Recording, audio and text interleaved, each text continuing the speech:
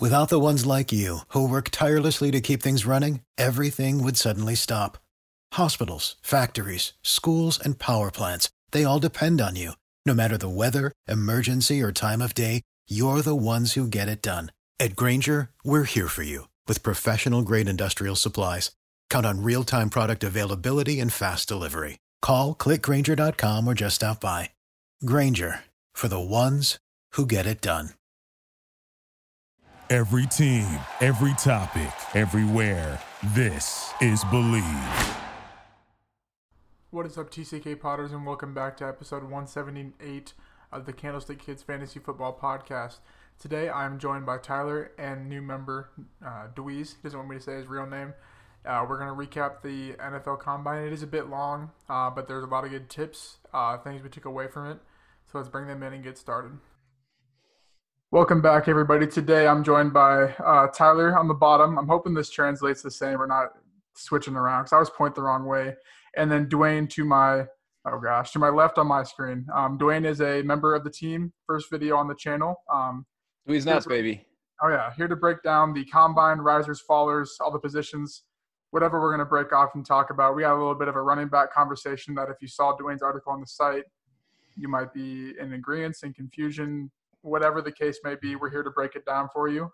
So we're going to start right away with quarterbacks. We don't have a ton because like me and Tyler say, quarterbacks I don't want to say the combine doesn't matter, but it's not very influential in terms of their production in the NFL. So we just put a couple things that a couple scouts have been saying just based on the stock of the players. Jalen Hurts had a really good combine.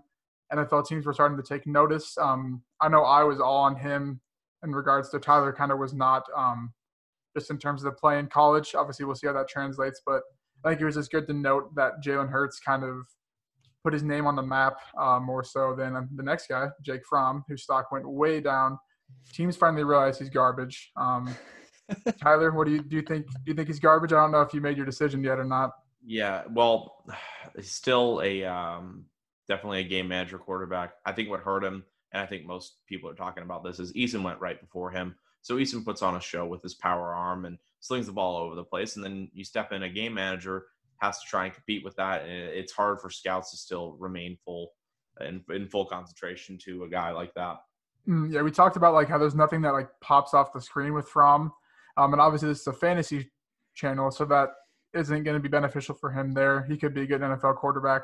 Dwayne, do you have any thoughts on Eason or Fromm or Hurts or any of those guys? Look, I watched Fromm on QB1 when he was in high school years back, and I got a nice deep-seated appreciation for the man he is.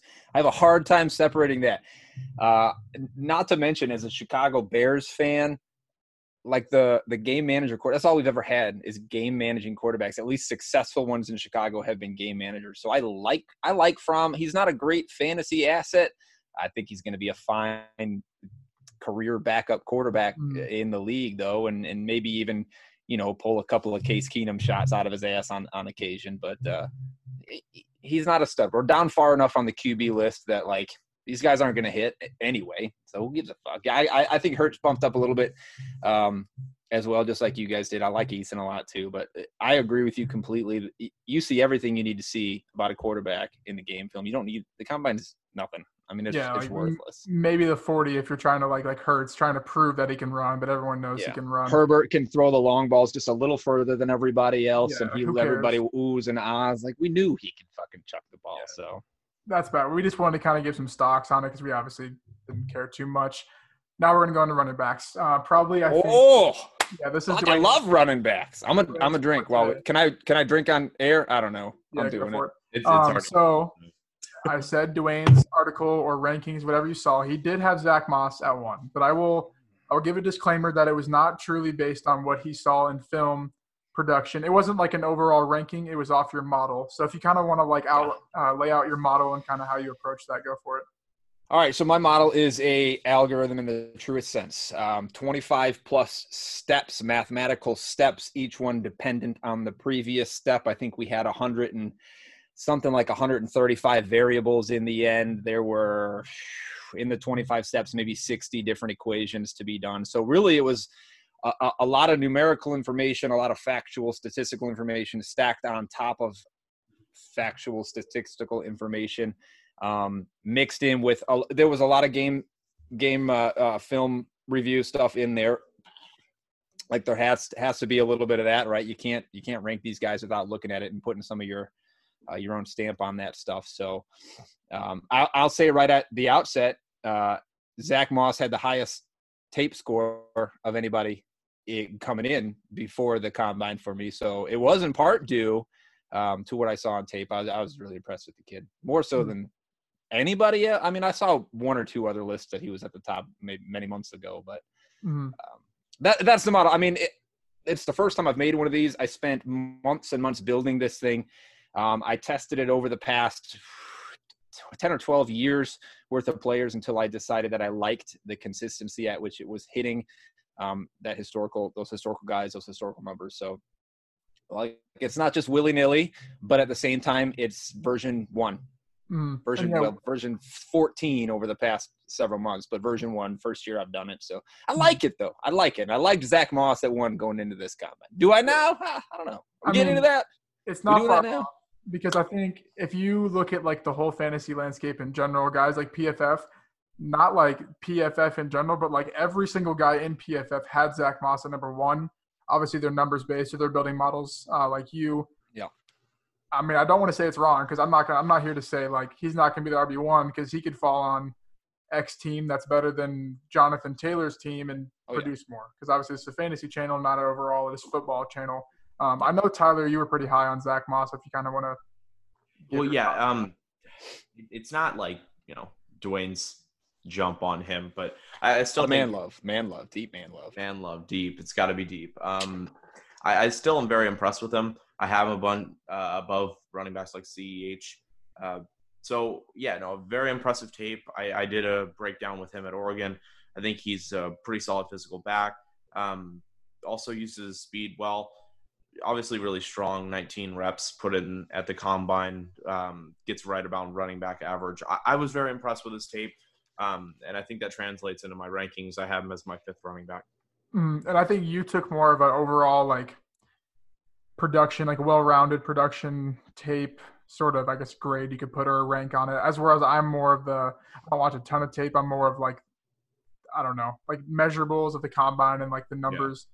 So I think there's definitely 3 different like views on it, which I think is good. I think it's good to have varied views, and we'll see how Dwayne's model by the end of the year, by however long. Fucking perfect. It's fucking perfect. It's going to be 100%. So now we're going to go into Jonathan Taylor, who I put undisputed RB1 because I think there's no doubt the talent that he has after we saw the 4.39 he ran in the 40-yard dash, which is well faster than I thought he was going to run. I don't know where you guys stood on. I didn't make projections, obviously, but yeah, I thought he was fast. I mean, I thought he was fast going into it. He's obviously fast on the film, but I didn't think he was going to be that fast. No way that I think he was going to be the running back 1. In fact, we'll get to a guy later that I was really disappointed in, who I thought was going to be the 1 in the 40, but it's not just the 40 for this guy, right? It's everything. He came in 11th in the vertical jump, 9th overall in the group for the broad jump, 3rd in the 3-cone drill, which is one of my favorite drills for running backs, 6th in the 20-yard shuttle, which is again a great explosive drill. Like in all the drills, he impressed. He was right at the top. He gained some weight before the weigh-in, before the fucking combine started. So like, there's nothing he did everything exactly right. And like I agree with you. Like I rewarded him. He moved up. I played some of the numbers, changed some of the things in the algorithm. He's my new number 1. So he jumped Moss. He was 2 going into the combine by I think 0.6 points out of 180 or so in the total number. But he jumped. Yeah, he's number 1 for me now. I'm assuming he's your number 1, Tyler, or did he move at all? Yeah, no, his I would definitely say his stock flew up. He did jump past DeAndre Swift, who I think stock also went up in the same right. So not that Swift did anything poor at the combine, more or less Taylor just did so much more to eclipse Swift. Still think DeAndre Swift's impressive. If we want to segue into that, I could go ahead and jump right into the fact that I like what he did at the 40. Pretty decent vert, not that really matters.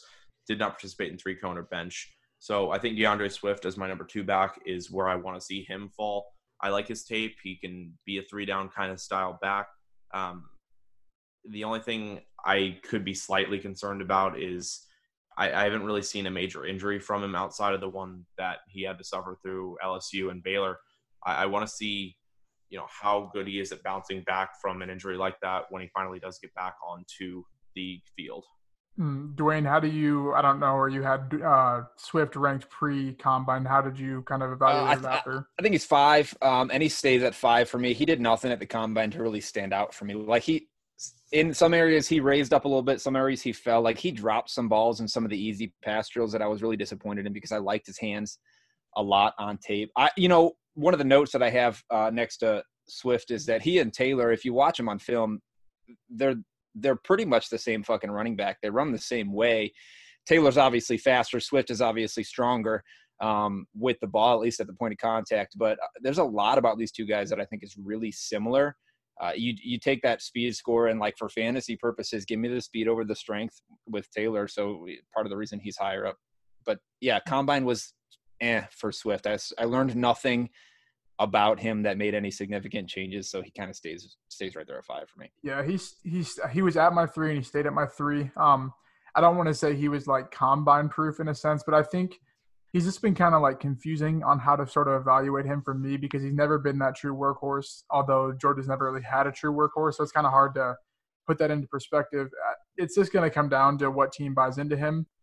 Because I think guys like Akers, Taylor, and Dobbins, they're going to be drafted to be a workhorse no matter what team. But I think Swift could easily be drafted to be a third down back or an off-pace back. So it's kind of – I don't know. I'm just like – I don't know. I'm not a huge film guy. I know Tyler watched a lot of film. So it's kind of hard for me to, like, gauge how good he can really be. He's got more than the third down skill set. But you're not wrong. Like, the number of touches, his touches are so far fewer than – the other guys at the top of this list. So his production, like his career production in school, is just so far below what you see from a lot of these other guys. So Tyler, you said your concern here is that you want to see him bounce back, but like I'd like to see him with an NFL workload, like before I rank him much higher than 5.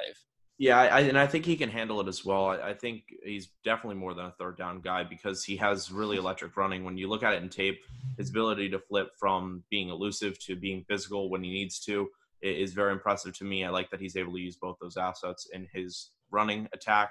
I think he's more than just a third down or even just a first and second style just with running. I think he can play all 3 downs. I just want to see a team take that chance and let him take that workload. And with that, Daniel Jeremiah released his, like, I don't even know, mock 10 or whatever mock version it is. And he did have Swift as the only running back going in round 1. If you kind of want to take that with what you will, if like his kind of value, if it changed or not. But I definitely think we'll have to see how the running back landscape plays out because I think it's either going to be all in or they're just going to wait because there's so many, especially with guys like Akers, who I don't have his exact measurables, but he just had an overall good combine, which is I think what he needed to sort of solidify himself as that mid-day 2 pick. I don't know if you guys – I'm pretty high on him with that number running back 2. I don't know where you guys kind of stand on him.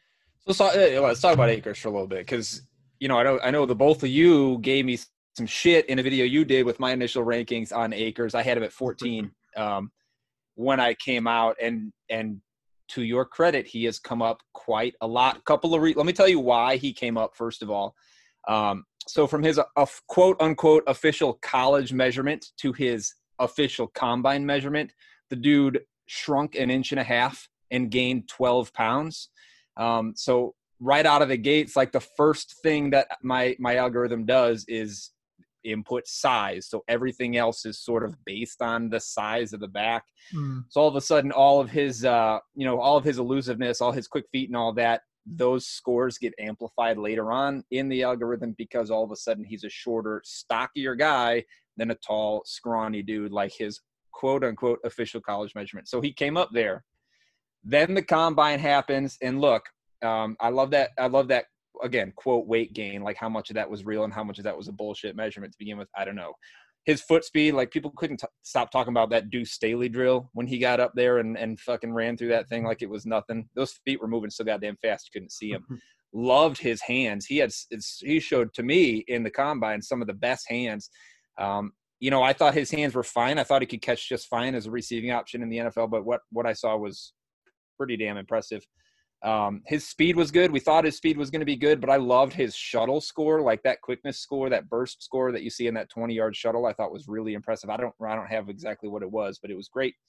20 on the bench. So you just said a minute ago, Moss only put up 19, and that was fine. But Cam Akers puts up 20. That's really impressive to me. He jumped all the way up to number 7 after all this. So like he's creeping. He's creeping. I think he just jumped ahead of Michael Warren for me, who I'm really high on Michael Warren. So that was hard for me to see. But I mean, I like Cam Akers. And he's got the production. He's got the touches over the course of his college career. He's shown that he can do it with all the workload, right? So probably not still as high as you guys, but no, I mean, I'm number 2. That's about as high as you can get without Taylor. Yeah. What about you, Tyler? Yeah. So did you have him at 6 foot? Was that what your height rankings was for him? He was 5'11" and like 3/4 or something in what I saw on ESPN. Yeah, so 5'10", 217 was the combine weight and height. I really like him. I think tape kind of doesn't do his all justice, and I know I live and die by tape, but I think he's one of the exceptions.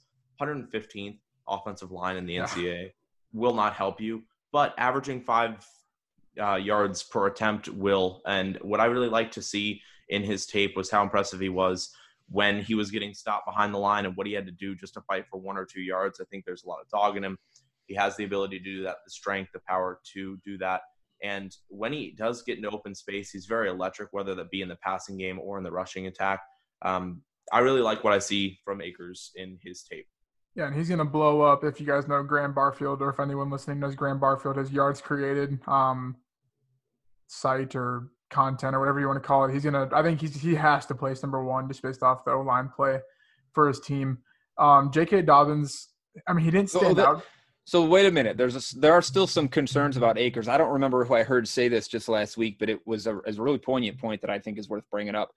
The problem with a guy who he was starter for 2.5 years at Florida State, nearly 3 years at Florida State, and his offensive line has always been fucking trash. So on 3/4 of the carries he's being met in the backfield. The problem that can occur over that span of time with that same thing happening is that you develop habits, and the habits that he's potentially developed, we don't know, is too cute behind the line of scrimmage, right? Playing too cute, too many jumps, looking around instead of hitting the hole. Like, you learn not to hit the hole if your fucking line can't open a hole, right? So one concern that I think is valid and valid for coaches in the NFL is like, can this kid just get the rock and run? Like, we haven't seen that very often because he hasn't had the opportunity to do it, but has he developed habits that are going to be hard to break for him? Is he going to get too fancy in the backfield and end up losing yards in a much faster NFL game? The ACC's defense is what it is. There's a couple of great teams, but a couple of speedy defenses, but overall it's not a extraordinarily tough conference to play in. So I don't know. We'll see if he can overcome some of those things, but they should be, I think, concerns for NFL teams going in. I haven't really thought about that. It's that's interesting to see if you go back and look at, I mean, I don't even know who that would be, I guess, but kind of how that's worked out for him, or if that's something scouts talk about, or I mean, it's just kind of an interesting thought process to keep in the back of your mind when you are ranking him or are evaluating him. I would say if that was his greatest weakness, I would still love to see him at 3 or 4. Yeah, I mean, I agree. I think that's if that, like you said, if that's what you're, and not that Dwayne's putting that on him, but if that's the only thing these scouts can find wrong, that's pretty good, I think, for his career future. Yeah. J.K. Dobbins, we go back into him. Didn't participate in most of the drills. I mean, he did the bench press. Yeah.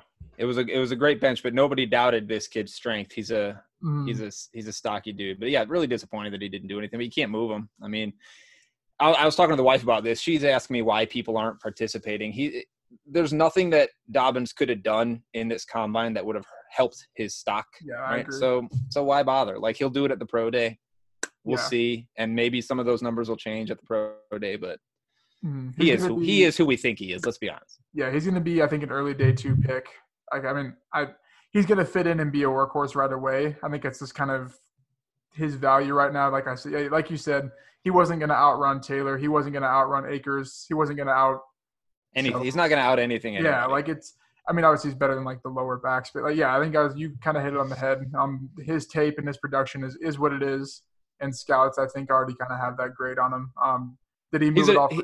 He's another guy who gained weight before his combine weigh-in. So just by the fact that he put on some pounds, a lot of these guys in this class are smaller guys, and some of the guys at the top, they're smaller guys. So a little bit of weight gain is beneficial, I think, going into the NFL. You need to be a little bit bigger. So he actually did end up jumping over CEH for me. They were tenths of a point away from each other to begin with, but he's jumped up to number 3 ahead of CEH on my rankings. What about you, Tyler? Did he move at all, or?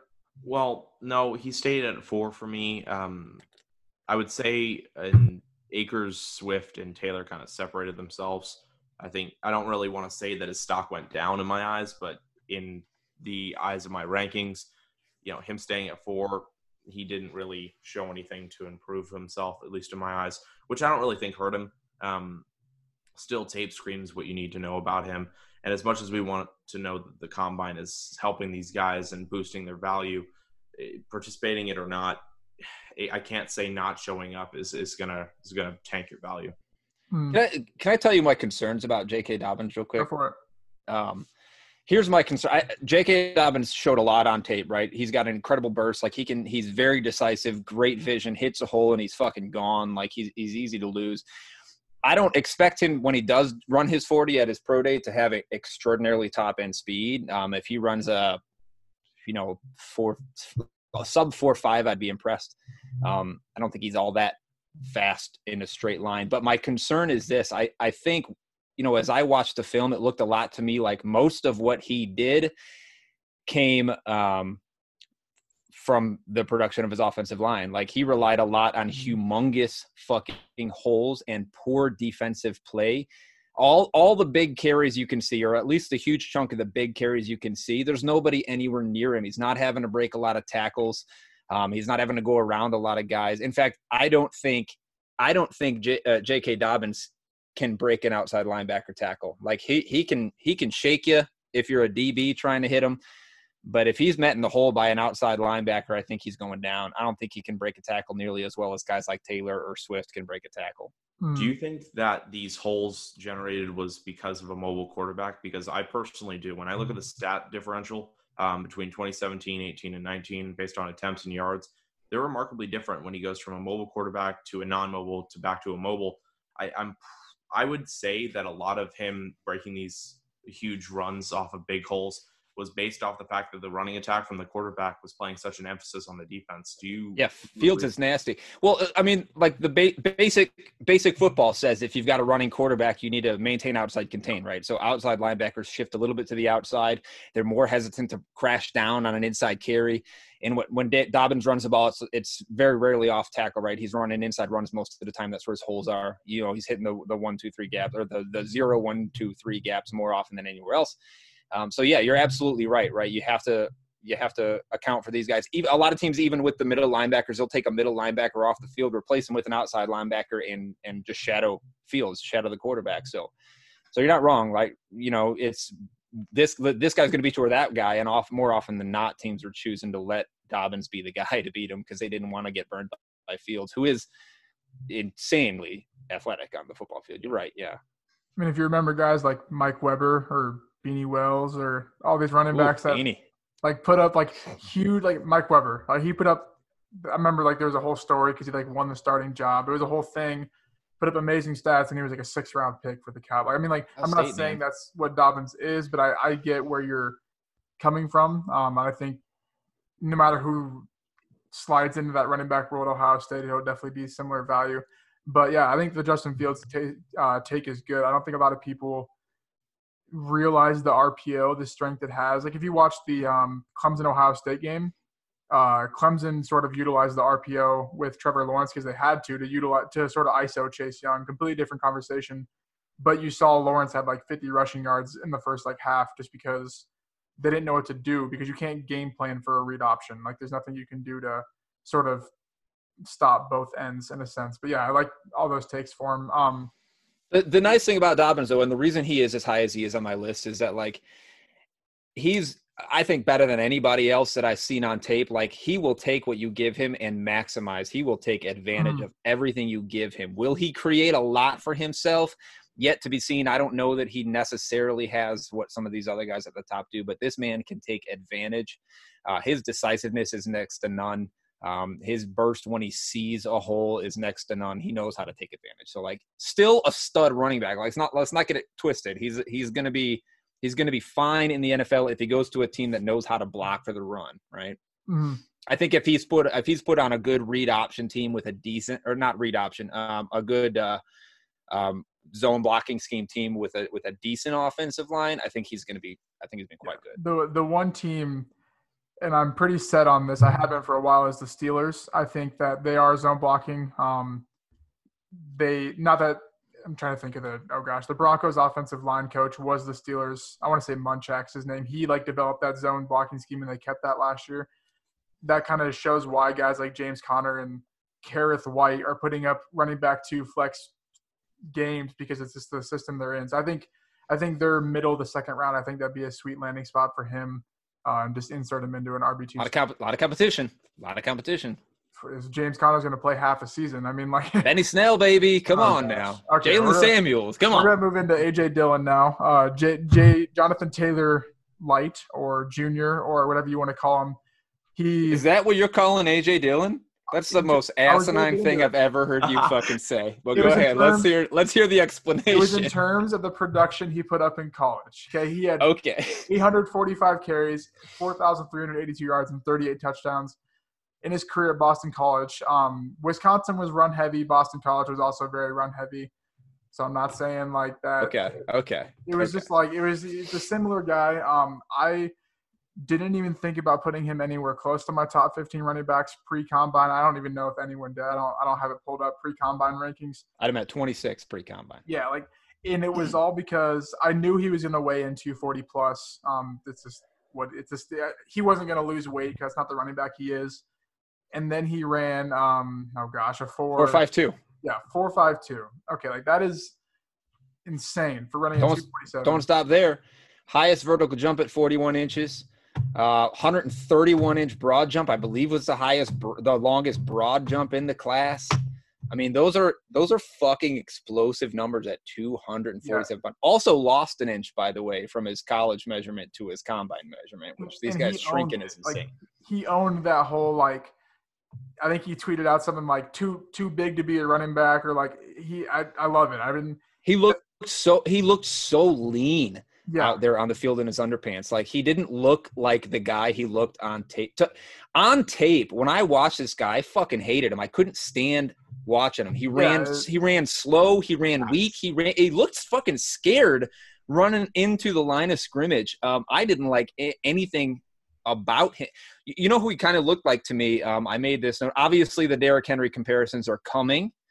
But when he was running in college, he looked like Derrick Henry pre his breakout 2 seasons ago when he was running scared, right? Yeah. When he was running scared like a little bitch.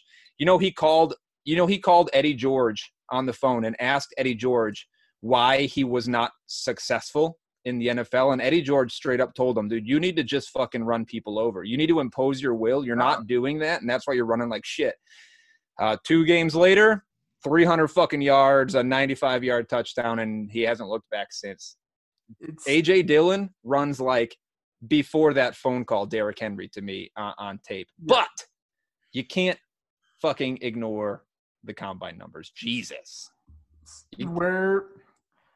Okay, so yes, he had the combine. He did really good. He's on the map now. But where do you think teams would take him? That's where I'm struggling with where to rank him, because I don't know what team is going to – I don't know, because there's definitely going to be – I think he will go round 4, so late day 2 is kind of where I'm thinking. Yeah, Derrick Henry helps him. I think just seeing the physical dominance of Derrick Henry in the playoffs, teams love to mirror each other when they see any sort of slight success. That's why I think guys like, when we talked about quarterbacks, guys like Jalen Hurts are going to go higher than they should, based off the fact that Lamar Jackson was so successful. So I think that's going to help him, looking at probably around the 4th. But hell, we didn't think Mecole Hardman would draft second. You know, you see guys blow up at the combine, they jump to teams. So I think Dylan is going to jump higher than he should too. Like, so as I change these numbers, I'm a little concerned about my algorithm, and AJ Dillon brings up this concern because I still think he's a shitty running back. I think he's going to be a shitty running back in the NFL, but the numbers from the combine were so much better than what I saw on tape. So all of my numerical scores for the tape study, they had to come up some. He jumped from 26 to 13 on my list because of those numbers jump. I don't think he's the 13th best running back out there. You know, if he can get his shit together, if he can start running like a man rather than like, you know, a very small child, maybe, but yeah, he'll go higher than he should. And he'll go to a team that's trying to run a committee that's got themselves a pass catching back who's fine. And they need somebody to do goal line, maybe first down work, maybe short yardage stuff. And he's going to get out there and prove that he doesn't know how to run into a line of scrimmage and gain a yard. Yeah, I don't think there's much fantasy like lifetime value to be had there because he'll rely on touchdowns it's like LeGarrette Blount. He had to rely on touchdowns to be fantasy relevant as an RB2. So I just kind of wanted to point out how insane like that. If there was some like obviously you have like your model and stuff, but if there was some like rating to give like height, weight, and then all the combine like what they put up, I think he'd have to be towards the top. I don't know like super combine results in terms of past years, but yes, very impressive. Along the terms very of weight, impressive. Yeah, along the terms of weight and weight gain, we got Anthony McFarland and Eno Benjamin. I'm very big on Anthony McFarland, but weight gain. They both got above 200 pounds. Eno Benjamin, we'll start off with him. Garbage. Yeah, I'm so confused because, okay, back to the Senior Bowl, there was the interviews, and I was watching the interviews, and he said he was going to lose weight to run the 40. He was already super small. He was probably like 190 then in the Senior Bowl. He puts on 13 pounds, I think, from that. I don't even know. He put on X amount of weight to get over 200 when he said he was going to lose weight. So it's just kind of like, I don't know how like confident he is in running in what he was in college, which kind of, I don't know. It kind of just draws a huge question mark to me. He's going to be strictly a pass catching back if I had to deem him one thing in the NFL. So that could be fantasy relevant. Obviously, it just depends on what team he goes to. But I don't know if you guys have any thoughts on Benjamin, if he rose up or down or anything post combine. He's a bad running back. He's slow, a lot slower than he should have been. He was weaker than he should have been with the weight gain. Here, let me tell you what I got on Eno Benjamin. He scores the lowest of anybody in the class in two categories. The first one is pass blocking.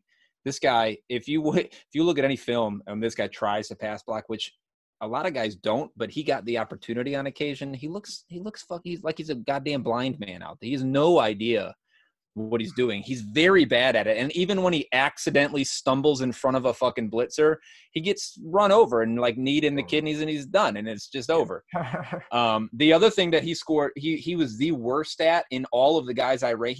He had the least yards per carry of rushing wise of anybody in the league. 250 fucking carries and he barely broke 1,000 yards. Now 4.3 sounds fine in the NFL, but in college, a 4.3 yards per carry is garbage. He's not a good running back. He's one of these guys where like I couldn't wait to turn off the tape when I was watching it because it was making me gag. Like, and his combine didn't help. No.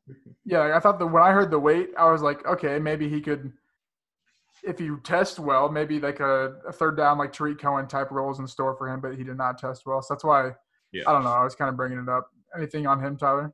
Yeah, so pass blocking was horrible. Obviously, so bad. If you guys watch some of what I do, I just absolutely spit on terrible pass blockers. It's why I have a guy that's a little bit down here in the list, so low compared to other people. I watched his Oregon tape, which was pretty impressive, but he had 31 attempts. So he ran 114 yards, 3.7 average. It's just like that kills me to see the lack of production with so much volume. Can catch the ball, which is beneficial, 5 for 54. He's a pretty hard runner. It does well in space, but what is there to him that I saw in film, not much. And a poor pass blocking means he's fallen down on my rankings. One of the note I have for this guy is this, and it's not super relevant to anything, but if I'm a scout in the NFL watching this is the shit I pay attention to. You watch his games, you watch any of his game film, any play that he's not involved in, he is wildly uninvolved in. He will walk to the sidelines in the middle of a play, regardless of if he's not involved in the play, he doesn't want to be on the field. It's sad to watch his complete lack of passion for this game. Like, that pisses me off, in addition to the other things that he's just bad. Probably why he's such a bad pass blocker. He doesn't care enough if he's not got the ball in his hands. Not for me. Yeah, I mean, I didn't know like a ton on him. I didn't watch a lot of film. Obviously, I don't watch a lot of film. That's why you got us here, Lucas. Yeah, exactly. Come on. The film I did watch, though, is Anthony McFarland. And I know, okay, I'm a little biased. I got him pretty high. I think I'm going to pull it up. RB5, okay, that is biased. But I am putting him there because I think a team will identify, especially after he ran a 4.4 flat, what he did in the combine and his production and sort of this. It's basically like a Cam Akers situation. Maryland was not really good. They were good his junior year 2 years ago, and then they were really, really bad this year. If you remember, they were undefeated, ranked. They lost to Syracuse. If they would have won, they would have hosted College Game Day. Then it came to Iowa State, so that's pretty cool. So I got to go to that. Whoa. And they went on an 8-game losing streak. So something happened in that game to where I don't even know what happened. But I'm going to throw a prediction out here. The Chiefs are going to take him in round 2. I mean, that'd be so disappointing. It'd be I'm sorry, but like, from all the guys that could go to the Chiefs, if he went there and then, it'd be in the second round, I wouldn't see that. I would see the Chiefs taking him in like the 4th. I don't know. I mean, I think he's definitely rising after the 4.4, and I think when you perform at the combine well, I think teams will go back and maybe like reevaluate you. Obviously, that means looking at more film, all that stuff. So, I mean, I'm a little biased. I'm just going to come out and say it. How low do you guys or how at the right price do you guys have Anthony McFarland? Well, we don't like him. Well, so McFarland is my 10.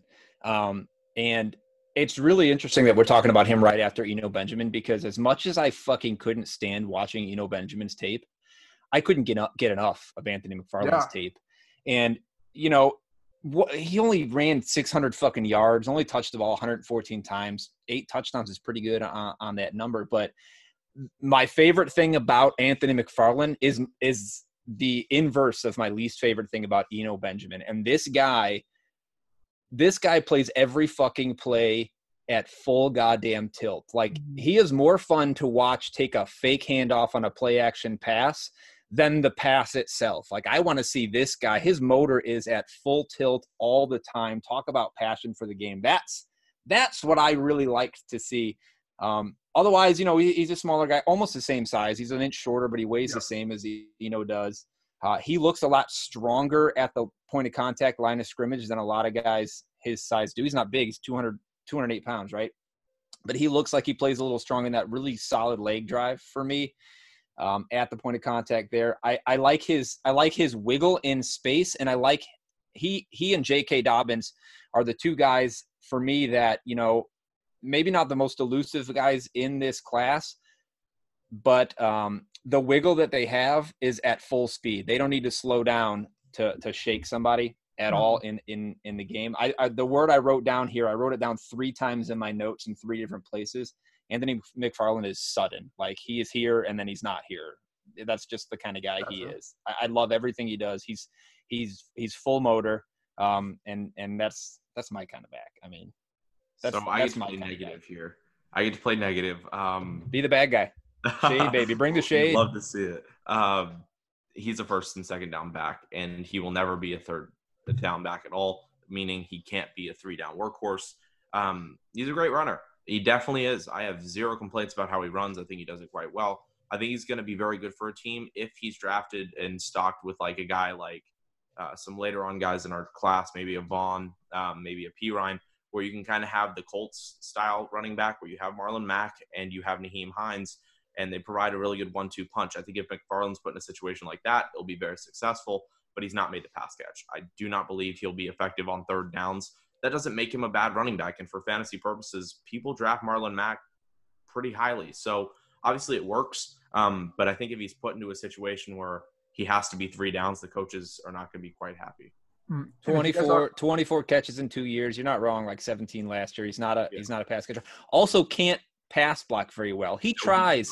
God bless the man. He tries, but he just doesn't know how to do it. You know, when I watch him, like, I know this isn't going to happen, but when I watch him play, I think a really solid landing place for him would be, you know, if he goes into third round or so and he goes to the Patriots, I think he plays like a Patriot. I think he plays the Patriot way, and that's the kind of guy that Belichick and that team likes on their team. I think he'd be a good fit there along with the wealth of backs they have. Is that a good fantasy fit? No, but I think football-wise, I think I'd like to see him play in that jersey. Mm-hmm.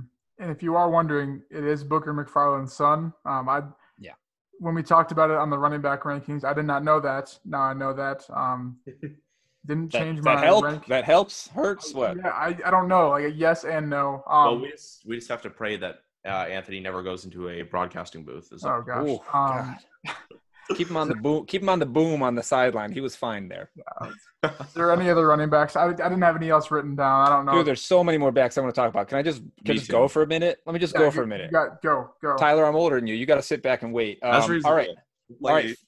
First of all, one of the running backs that was raising for me, again, not because of what he did performance-wise in the combine, because it was all fine but nothing spectacular, but gained some weight is Perine here. LaMichael Perine bumped up ahead of Michael Warren for me. I think he's my 6th overall right now. I liked him on film, and when he gained a little weight, I think he gained 8 pounds, 9 pounds or something like that.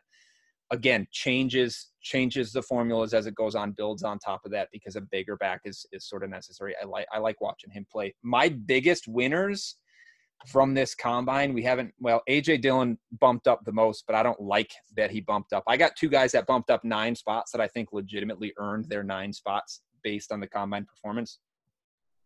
The first one, who I was kind of low on relative to some of the people I've seen on Twitter, is Darrington Evans, App State guy. I had him at 23. He's bumped up to number 12.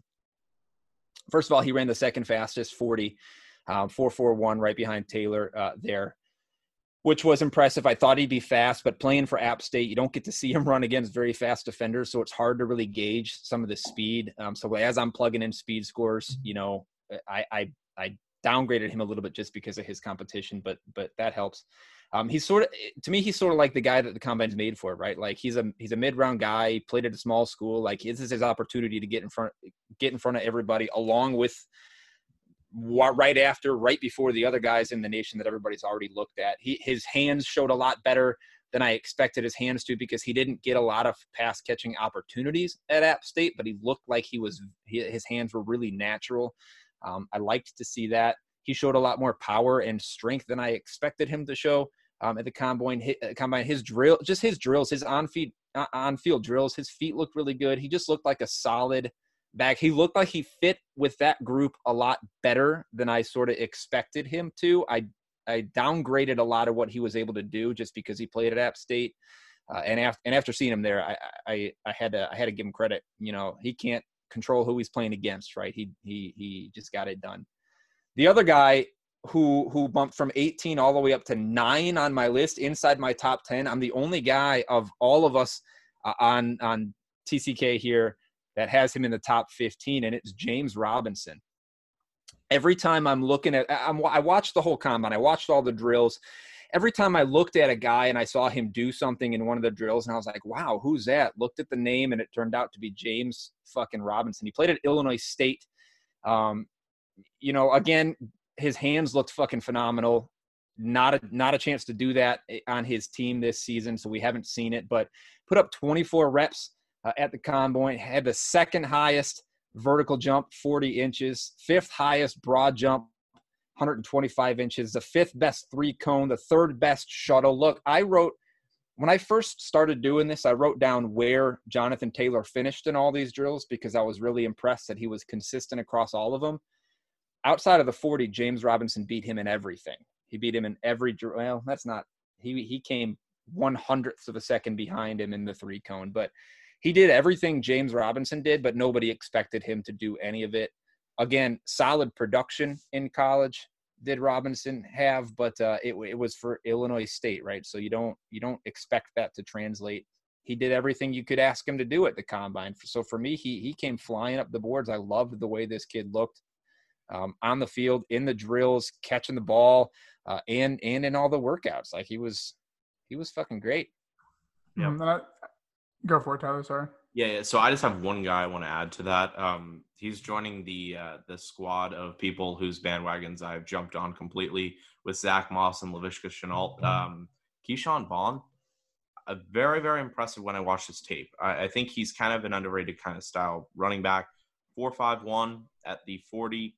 So eclipses my running back averages. I did some numbers on that. I have an average for running backs about a 4.53. Beats that. Did not participate in bench or 3-cone. That's the only other things I care about for running backs. As far as tape goes, he's another one of those guys, and I think you guys are going to want to take a look at him, that puts complete effort into everything he's doing. Multiple times when I was watching his LSU tape is what I did a film review on, diving out of the way after blocking one guy to get to another blitzer on the outside, putting in full effort when he's running, never giving up, continuing to drive his legs through guys. Very, very powerful for how well he uses his speed too. Definitely a running back who's going a bit under the radar. And fantasy-wise, I don't think he'll have the draft capital to help him out. But I think if you put him on a team, even just give him a backup potential role, I think he can fight his way into a starting spot, because that's what he's been doing his whole career. Transfer, redshirt senior. The only thing that's being concerned about him is his age to go along with the non-recognition he's getting right now.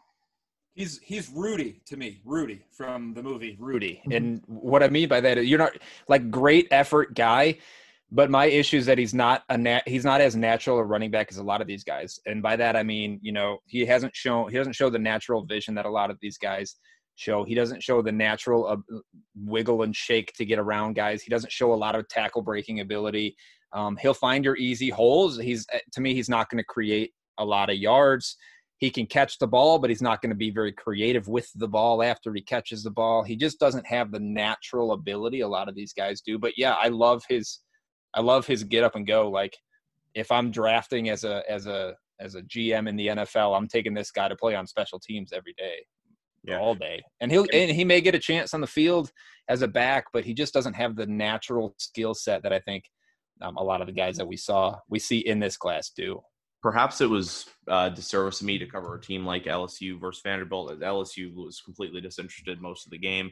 But in most of the tape that I saw from him, I saw a guy that was very physical when he was running, very hard-nosed football player. I really love his effort. I think that translates incredibly well into the NFL, as does most things. But that specifically, if you're going to be hardworking, coaches will notice that. They'll keep you around, whether that be on special teams or give you chances in the running back position. For sure. I mean, he may show up 3-4 years down the line like Jonathan Williams in Indianapolis, and he finally gets a shot and does something with it. To me, I don't see him as getting much opportunity starting out of the gates, just because that lack of natural ability. But I got some losers. You guys want to hear my losers from the draft? Oh, yeah. Or the combine, rather? I'd Edwards Helaire. Throw it out. No, well, God, no. He was fine. My first loser here dropped 7 spots out of the top 12. That was Darius Anderson, or Jet Anderson, as he called himself in the combine. I can't bring myself to call him that, but he's a 195-pound kid. He ran a 4.61. So right out of the gates, that's not good. Again, you got a small guy. You want to see him fast. His feet, you look at that Deuce Staley drill, when he does that Deuce Staley drill, he's kicking the bags. His feet are slow. So he's slow. He's got slow feet, and his hands look clunky. He's dropping passes. Passes are hitting him in the chest. Looked like he didn't have fingers on half of the fucking pass catching drills he had out there. So when you have a smaller back like this, there's certain things you need to be able to do. You need to be fast. You need to be quick. You need to be able to catch. He couldn't do any of them. I don't want him on my team. I don't want him in a Bears jersey. Next guy was Salvon Ahmed from Washington. I think he struggled. Unfortunately, the poor dude had to do all the drills first, but it was very evident that he was the first one to do all the drills. He didn't look good in any of the drills. Again, 197 pounds, 4.62, not fast. His feet were real slow. Again, kicking bags in the Deuce Staley drill, which, by the way, I love that fucking Deuce Staley drill. I don't know if y'all saw that thing, but it was incredible. the most disappointing thing I saw at the combine was Raymond Calais from the University of Louisiana Lafayette. He's a small guy. He's one of a three-headed machine in Lafayette. They had 3 running backs that are going to be in this draft class. Probably none of them going to be drafted real high. Trey Ragas is my favorite of the group, but I don't think he's going to be drafted real high either. But Calais was this speed guy in high school. In high school, mind you, Raymond Calais ran a faster 60-meter dash, 100-meter dash, and 200-meter dash than John Ross ever did in his life. So I expected speed out of him. In fact, I think he had the same 60 and 100-meter PR times as Henry Ruggs coming into this thing. So I expected him to be, maybe not run as fast, but I was pushing for a 4.35, sub 4.35 for this kid. He ran a 4.42, and I promise you it was the most disappointing 4.42 you will ever see in the combine. He dropped off the map for me because, that just pissed me off. I made bets, okay? I made lots of bets about this kid's speed going into this thing, and I fucking lost them all. And I'm very disappointed in him. I wanted to see that kid run. There's one other guy that didn't get invited to the combine who I think can run a 4.35 as a running back, which is an incredible number. I've got him right now ranked as my 15, but again, that's because he didn't go to the combine. It's Pete Guerrero from Monmouth College in New Jersey. Really fucking fun. Tyler, if you haven't seen this kid's tape, go watch Tyler Guerrero's tape. It's very, very fascinating. He's a great talent. At least he was against who he ran against. I'm looking forward to his pro day when he gets one, because he will, because I want to see that number. I've also got bets about him running a 4.35, so he's my last hope. The other loser is basically that. It's just that, guys. Like, there's too many guys not invited to the combine that I think should have been invited. There were guys there that shouldn't have fucking been there, and then there are guys that should have had a chance. Like I said, Ragas is one of them. I think Guerrero is one of them. Elijah Mitchell, the other guy, should have been. Reggie Corbin from Illinois, I think, should have gone. I hate Torin Young, but I think he earned himself a spot at the combine. Yeah, he's your Iowa boy. I know you can't have everybody at the combine, but I don't know how they pick and choose these guys. I'd like to have a say in it in the future if anybody's watching. Yeah. Awesome. Yeah, Any of the losers? What do you got, Tyler? Yeah, so losers, Benjamin. Obviously, we touched on him earlier, so I won't dedicate a lot of time to him. Larry Roundtree didn't even get invited to the fucking combine. Sorry, go ahead. You're good. Dude, Bryce Perkins didn't get invited, and as someone who believed in him as a quarterback prospect to being the best mobile quarterback in this draft, that killed me. That something died inside me that day to the point where I had to drop him to my 10 because I'm still a believer. He's still on my team of people I'm believing in. But anyways, running backs, Edwards-Helaire running a 4.6. That was a loss for me. I didn't really like that. No. Outside of that, most of the guys that I think are going to be capable and, fantasy relevant within their first year, none really disappointed me too much. Obviously, my top about 8, which goes real quick: Taylor Swift, Akers, Dobbins, Moss, Helaire, Vaughn, McFarland. I think those guys, well, outside of Vaughn, who I'm just way too hard of a believer on, all have first-year value. So none of those guys took much of a hit outside of the 40 time for Helaire.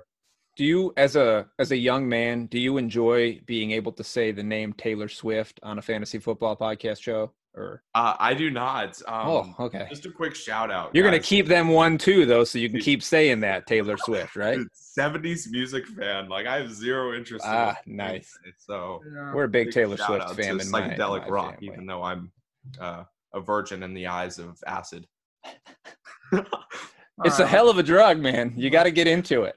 It leads your fucking spine. You saw the podcast going, Lucas? Just curious. We'll keep going. You guys blew my running back brain. Yeah, dude. You may be top shit, the boss over here, but we bring the real shit. Yeah, give me post free agency, and then it'll be then I'll be ready to this is. There you go. There's too many rookies. I'm with you. I know all the guys you're talking about, the Guerrero. I've seen him play. The combine's just fraud anyways, but you don't have to talk about how people don't get invited because I know the NFL has the money to make this a whole week event, not just 3 days. So right. Leave that for another thing. We'll go into wide receivers now. Wait, can I just talk about Moss real quick? what he ran a 4.71, and then it's Yeah. like Here, the whole, like Odell was hurt. let me tell you why. After the season, okay. Let me tell you about Zach. So the reason Zach, when I go through my film study and put all these numbers on these guys, it's a lot of projection as far as the relativity to everybody else. Zach Moss happens to be one of the guys where I got everything right. Like he was exactly as fast as I expected him to be, exactly as strong, exactly as quick, which is why he didn't move up or down at all on my board. He stayed exactly, his total score stayed exactly where it was prior to. I missed the mark on some of these other guys, which is why they moved around. But I still fucking love Zach Moss and a lot of the things he does. Tyler, you know, he's the best pass blocker in the fucking country coming out right now. But I do want to correct Tyler on something really quickly if I can. Can I? Ooh. You might want to. I don't know if you might want to cut this out because I'm gonna call him out a little bit. But Go for it. in the running backs episode, you said you were super fucking impressed with his incredible ability to hold on to the ball, his ball security. I think you said he didn't fumble ever. I just want to clarify. 712 attempts of 0 fumbles, according to ESPN staff. Except that he fumbled the ball 8 times in college, 1 time last year. So for your future reference, when you're looking at running backs in college statistics on ESPN, their numbers are wrong. They don't filter through right. You got to go game log by game log to find the fumbles. Reasonable. Alrighty. Wow. Yeah. Otherwise, it says almost everybody has. I think everybody has 0 fumbles if you look at it that way. But you have to go game log by game log. Awesome. Cut that part out. We don't need to put that on there. That's back end technical shit. All right. Wide receivers now? Yeah? Yeah. I don't have a lot to say, but yeah, we can. I mean, we could go in way depth. I think we can hit the main points because I think a lot of the wide receivers stay the same. We'll talk about the biggest riser. I think he's probably everyone's biggest riser. Denzel Mims. Holy cow. I mean, we talked about – I don't know if we talked about him on the wide receiver rankings as much as we probably should have, but 6'3", 207 pounds. The production was there at Baylor. The only thing people were shying away or waiting for is the combine. They're waiting to see how athletic he was. Athletic as fuck is the answer. Yeah, I'm going to read off this as like percentiles on Player Profiler. So the 40, 93rd percentile, bench 60th, but if you're 6'3", 207, that's pretty good for a percentile. Vertical 84th, broad jump 93rd, and the 3-cone 94th. Like, it's weird because if this was any other receiver, like say it was, I don't know, we'll just say it was Tyler Johnson or it was Justin Jefferson, it was one of the bigger name guys, they'd be the 101 for receiver easily. So part of me wants to rank Mims all the way up there because we saw it on tape. I'm sure you guys watched tape for him or maybe not. And his production was there. So I just kind of wanted to highlight how good of a combine, how good of a profile he's building coming into this draft. Because I think I've seen a lot of first round, end of round 1 mocks for him when he was maybe going round 3 before the combine. Yeah. You know, just to piggyback on Mims' performance right now, there's another big guy who had a big athletic day, and it's Michael Pittman, who came out here 6'4". What is he, 220 pounds? Yeah, something like that. And he's jumping out of the roof. Like he didn't perform quite as well in the jumps and things as Mims did, but he's right there. And that's a big fucking body. These are big bodies to get moving, right? These are things you want to see. Like they got to be able to burst out of a break, and that's what you want. You could talk all fucking day about Ruggs' 4.27, but if Ruggs can't stop, turn, and get it going again, that's a problem. Like the explosion in the broad jump and the vertical jump are really important for wide receivers coming out of the break. These are important things. A 3-cone drill coming out of your fucking break and getting moving, the shuttle even coming out of your break and getting moving. Those are important. And a 6'3", 6'4" frame to get moving like that, Jesus. That's hard to do. No one was expecting it. I mean, like, I have him at wide receiver 8 right now, but that could easily be 7 because Shenault, who knows if he's ready by draft time. We don't really have to like go into that because I think most people know that he's injured. Obviously, he ran a 4.59 while injured. 6 to 8 weeks. Yeah, take it for whatever you want. I'm not going to go into it because we'll just see come draft time where he goes, when he goes, that type of thing. Yeah, I mean, Denzel Mims, I think you hit it on the head with Ruggs. I put the 4.27 40, but a lot more goes into playing receiver than how fast you can run. Plenty of things. Like, I mean, let me list for you the fastest 40-yard dash receivers of all time? Can I run down just a small list? Go for it. Okay. Obviously, John Ross. How about Rondell Menendez, Jerome Mathis, Jacoby Ford, Marquise Goodwin? Not so bad. J.J. Nelson, Yamon Figures, Darius Hayward-Bay. Like, Huge straight line speed does not translate to success as a wide receiver in the NFL. Exactly. So it's great to put on a fucking billboard. Hey, I ran fast as fuck. Like, put it in the lights. It's fun to talk about, but like, okay. Yeah, and obviously this is fantasy. So like, obviously there's more to it, but I mean, like, I think Ruggs will be an okay NFL like receiver for a team that's building around him. But obviously this is fantasy. So it's completely different. And we'll probably, depending on where he goes, you guys will probably re-rank him or et cetera, talk about him more. Look, Tyreek Hill's a perfect example, right? Like when Tyreek Hill came out and he was just really fast and ran really fast, he was fine. And he was a fine fantasy receiver, boom or bust. But then he decided to learn to run routes. Mm-hmm. And he learned to run really good routes. And he spent a lot of fucking time learning to run really good routes. And once he did that, he became the stud that we all know he is. Like, will Ruggs do that? Like, I haven't seen in the film that Ruggs can run really good routes. Not really.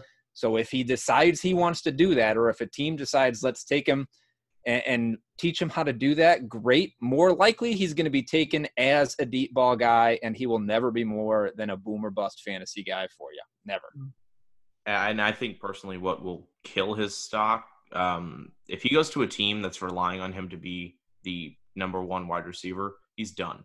There's no way he can take that workload. Obviously, we saw in Alabama he never had to, and there's a good reason for that. I don't think he can carry a full workload, especially knowing that he's going to be used as a deep threat. He as stamina-wise, you can only go deep as so many times before you got to be off the field. He doesn't have the physical strength and ability to carry a team as a wide receiver one. Again, deep threat kind of guy. How can we rely on that in fantasy? Obviously, we see deep threat wide receivers can be successful in fantasy with how much they can hit, even going like maybe 2 receptions in a game. They put up a touchdown and an 80-yard catch. There you go, great week. But how much can we rely on him in fantasy? I think we got to remember that when we're making our rankings. Put him on the Packers, and I like him. Yeah. That's it. He's a guaranteed lock for round 1. Just because you don't come around receivers like that very often. There's like 2 in this draft with him and Hamler, and Hamler's like a small child at like 180. So they're complete. Like it's. I get what you're like. I think everyone kind of understands like the whole fantasy landscape for him, but I think he's going to go round 1. People are going to overdraft him in rookie drafts. Let him talk him up like crazy in your draft, and let somebody else make that mistake. I think he's a round 2 guy. Round 2 guy. But again, he's only going to climb, which is unfortunate because I think a team is going to be a little bit upset with how much capital they wasted on him. But again, in rookie drafts, let people take him. Let them do it. If they want to climb up, trade back. If you get value for it, let them take him. Go with a more sturdy wide receiver that can actually carry an offensive workload. Yeah, for How about Jefferson? How about Justin Jefferson?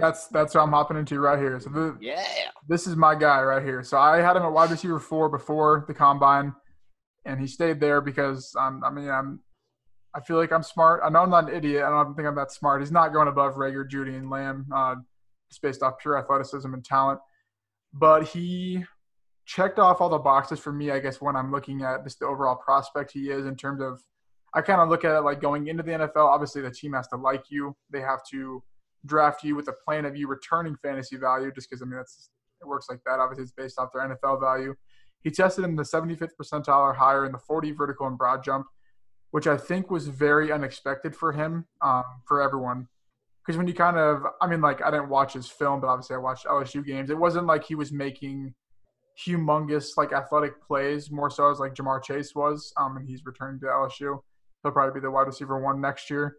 But I think if you take in Jefferson's whole production role that he had, his size, the role he will play in the NFL, and then now his combine, I think that it's just the perfect long-term slot NFL receiver to me. And I think obviously I think he's going to have a very low ceiling, but a very cap ceiling. But his floor, I think, is going to be tremendous for fantasy value. I think he's the king of this class when it comes to slot receivers. he can really dominate all around the field.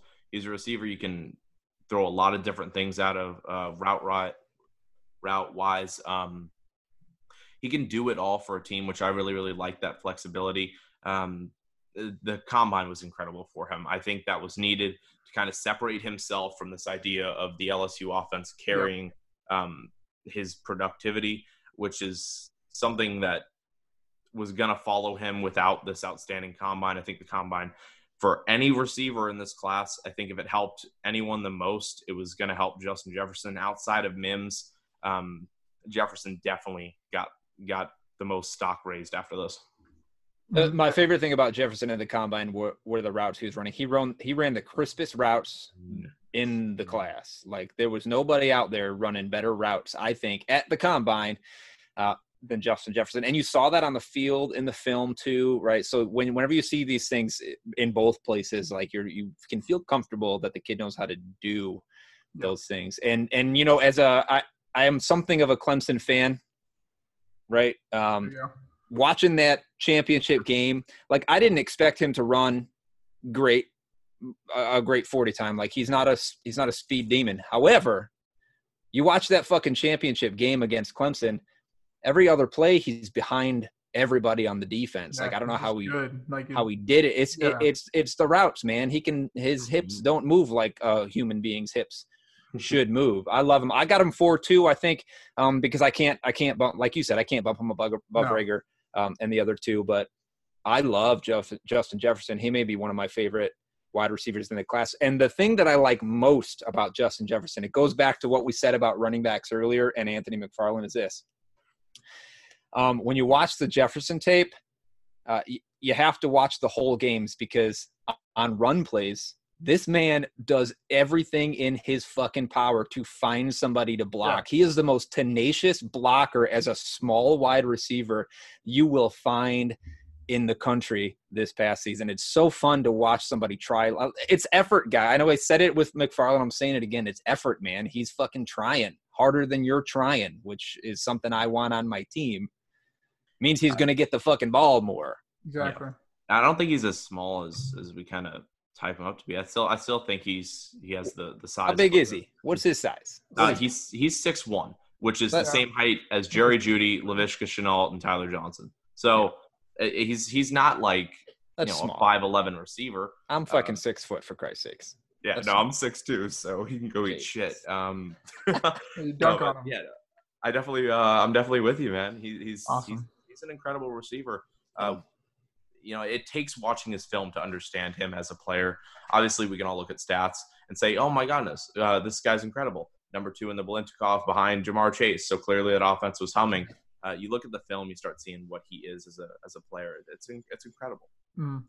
So I had this conversation real quick. Somebody mentioned it, the LSU offense. I had this conversation with my buddy just the other day. Everybody on the LSU offense, somebody's making the argument and saying, hey, he just had a great offense around him, and that helped boost his stock. Well, eventually somebody has to be that great offense that was supporting everybody else, right? Like, is it Clyde Edwards-Helaire that was just so good at running back that he made everybody's job easier? Was it Justin Jefferson that it was just always so wide open that it made everybody's job easier? Was it Burrows who made everybody's job like, at some point, it's the guy. Somebody has to be the guy that made things easier on everybody, right? Yeah. Maybe it was Jefferson, because dude can get open. Yeah, Thaddeus Moss probably completely different. Like, I mean, yeah. I guess to say something on that, Stephen Sullivan, backup tight end for LSU, was based on the Senior Bowl blurbs, whatever you want to say, was the best, one of the best tight ends there. The man, I don't have his stats. I guarantee you he had less than 10 catches last year. Right. It's just, I mean, I get what you're saying. That's a completely different study or conversation. We'll keep going with Tyler Johnson. I was on board with Tyler Johnson because I was waiting for the combine, where allegedly he dropped out of the Shrine Bowl to prepare for the combine and then didn't test. So I don't know. It's got to be dealing with some kind of nagging something, right? Yeah. Because this is not a guy that could have just said, "Hey, my stock is through the roof. I don't have to worry." Yeah. This is a guy that needed the combine to show people. Yeah, in my mind, he needed the combine. The NFL is not, for some reason, not on board with him Yeah, I don't know why, because a guy like Von Jefferson or Juwan Jennings went to the Senior Bowl, and the dude that broke the Minnesota Gophers record for like receiving yards and touchdowns wasn't even invited. So there's something off or wrong. So we'll see on his pro day if he can test, because if he does not test well, I'm completely off of him. And really, I mean, I'll probably still have him ranked at a reasonable ranking, but I'm not going to touch him in any league because no team's going to buy into that.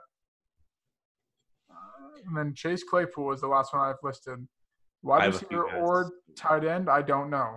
He was asked to play tight end. Lamar Jackson was asked to play receiver 2 years ago, so I mean, I don't know how much you can buy into that. He tested insanely good, especially for his size at 6'4", 238. His percentiles, I'll just read them off again: 40-yard dash, 86th percentile; bench, 83rd; vertical, 94th; and broad, 81st. With that, I mean, I kind of watched Notre Dame games, not necessarily film. He just seemed very one-dimensional in what he can do. I don't know what you guys have like listed down from anything, but he just seemed like a very big red zone threat, and that's really about it for me. Yeah, just a big dude. Just a big dude. You're definitely a tight end switch, I think, needs to happen. I know you had a take where you were trying to talk about Gandy Golden going to tight end, and I think while we're on that kind of train, I kind of want to hear your take on why you think Gandy Golden should probably also be a tight end. I mean, I think it was more so just an NFL, like just a good move for him because he really underperformed at the combine. And I think when you're a small school receiver, well, in his case, a very small school receiver, a school that just became D1, I think you need to do what's best and best possible move for you. And he just really underperformed. Yeah. I think to even be an NFL receiver, so I think that'd be something that he could consider for sure. I don't know the rate of players that switch from receiver to tight end or vice versa, but I don't know. Put up 22 bench reps. I'm pretty sure that was number one. Definitely close to it. I think he's a really solid receiver when you look at his tape.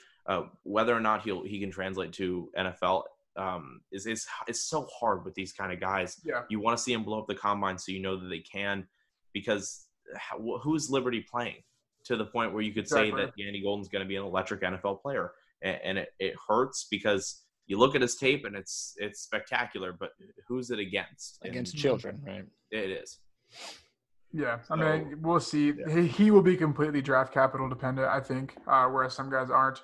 I don't think – did I miss anyone that you guys stood out to you? There's obviously a ton, but – Yeah. Just shooting off the top of the list, didn't talk about Lamb. Lamb established he's the best receiver in this class. I mean, I looking at your guys' rankings, I don't know if you guys are mutual with that. Yeah, we are. Dwayne, you have him at 2, but I think I think his combine, you have to admit, was that was a nasty catch. That was a nasty catch on that end zone drill. Love that end zone drill. That fade, right? Not that was like the only thing that was impressive about him. I think his hands were really good. 4.5 40, 0.5, like a tenth of just under Judy. We'll just say it like that. Only 11 bench reps. I don't know how much that impacts you guys. Doesn't matter. When you're getting open, who cares? Yeah, but you got to get it. It's about the get off. Yeah, right? Yeah. So I mean, being 6'2", 34.5 vert. Does that concern you guys at all? Obviously, my average for wide receivers is around 35.84. Does that hurt you guys? Dwayne, you have them at 2. I'm kind of curious what you're. Yeah, it's concerning. I mean, it depends on the role that you're going to play, right? Like, I haven't watched a ton of film on these guys. Like, I can't break them down like I can the running backs. I spent all offseason thus far looking at running backs, but he's got a great skill set for what he can do. It's just a matter of, how our team's going to decide to use him. For me, Judy's just he's got a little bit more potential as far as like he can do a few more things, I think, than Lamb can do on an NFL field. So that's why I give it to Judy. But I mean, it's picking fucking nut hairs at this point, right? Like they're so goddamn close to one another. You got to pick a reason.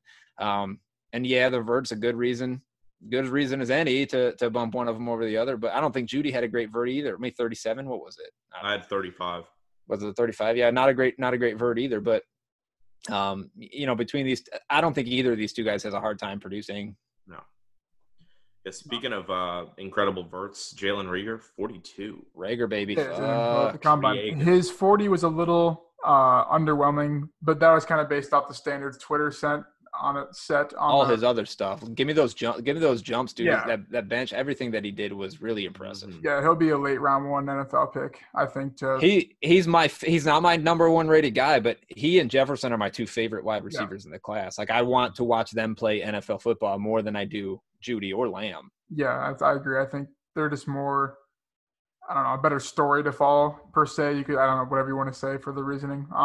And as far as, fantasy wise and rookie drafts, like, I think these, you can probably get, we're talking late first round in a super flex for these 2 guys. Whereas you want Judy or Lamb, you're going to have to be in the top 7. Yeah. You could have 2 Justin Jeffersons for 1 Jerry Judy.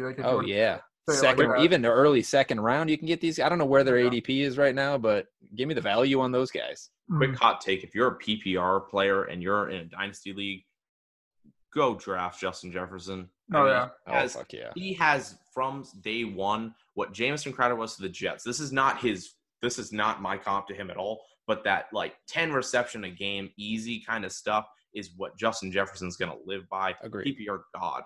Mm-hmm. All right. Well, we went a little long, so if you're still listening, well, thank you for listening to Dwayne and Tyler's RB extravaganza, is that what we want to call it? Sure. Fuck yeah.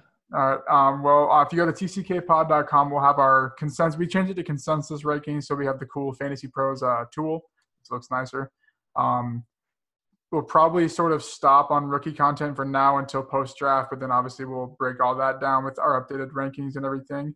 So thank you to Tyler and Dwayne for tuning in and joining Dweez nuts. Dwee, it says it right on the fucking screen, man.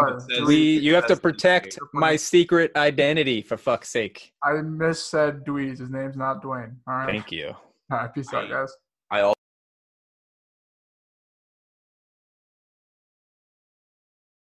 Without the ones like you, who work tirelessly to keep things running, everything would suddenly stop.